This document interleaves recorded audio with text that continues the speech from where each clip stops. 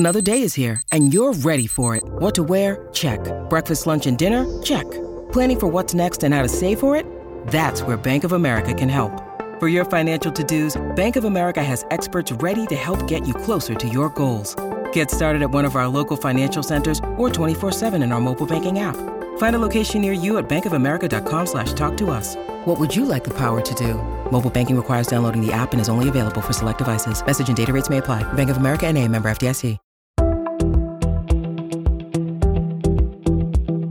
This is Viewpoints Explained. I'm Ebony McMorris. These days, there's a subscription plan for almost everything from gym memberships to streaming platforms to at-home meals. The list goes on and on.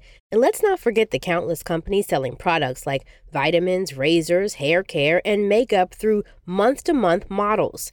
If you were to guess, how many of these types of accounts do you have? 5, 10? Maybe there's 1 or 2 where you're unsure if you're still even paying for it. With so many subscriptions, it can be easy to lose track of when a free trial ends or if the price per month shoots up. In fact, most Americans spend more on these accounts than they think.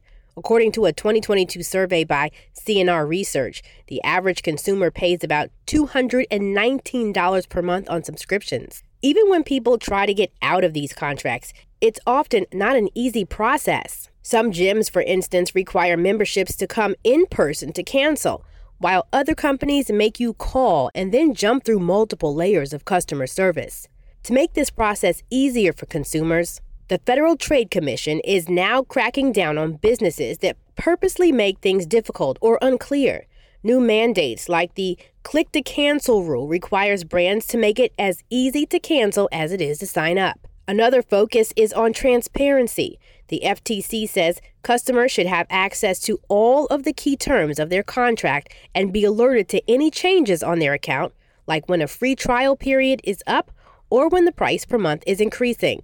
Hopefully, these stricter rules lead to fewer headaches. Here's to less subscriptions and more savings this year. That's Viewpoints Explained for this week. More in a moment.